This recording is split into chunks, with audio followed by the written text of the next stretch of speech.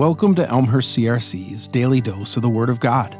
I'm Kyle Olson, and this week's Alpha Series question is, who is the Holy Spirit, and how can I be filled with the Spirit?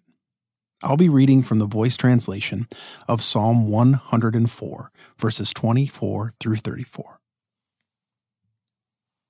There is so much here, O Eternal One, so much you have made. By the wise way in which you create, riches and creatures fill the earth.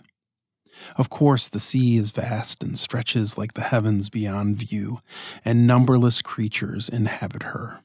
From the tiny to the great, they swarm beneath her waves. Our ships skim her surface, while the monsters of the sea play beneath. And all of these look to you to give them food when the time is right. When you feed, they gather what you supply. When you open your hand, they are filled with good food. When you withdraw your presence, they are dismayed. When you revoke their breath, the life goes out of them, and they become again the dust of the earth from which you formed them at the start. When you send out your breath, life is created, and the face of the earth is made beautiful and is renewed. May the glorious presence of the Eternal linger among us forever, and may He rejoice in the greatness of His own works. He who rattles the earth with a glance, He who sets mountains to smoking with a touch. I will sing to the Eternal all my life.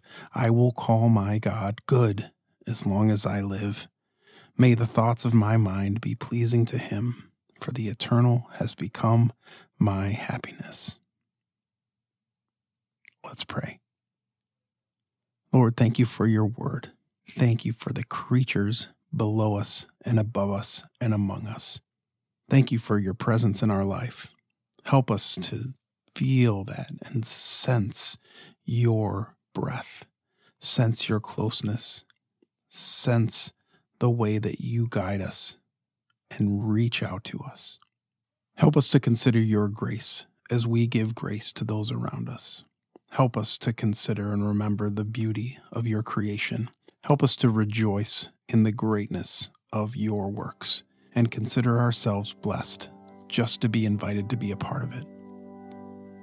In your name, amen.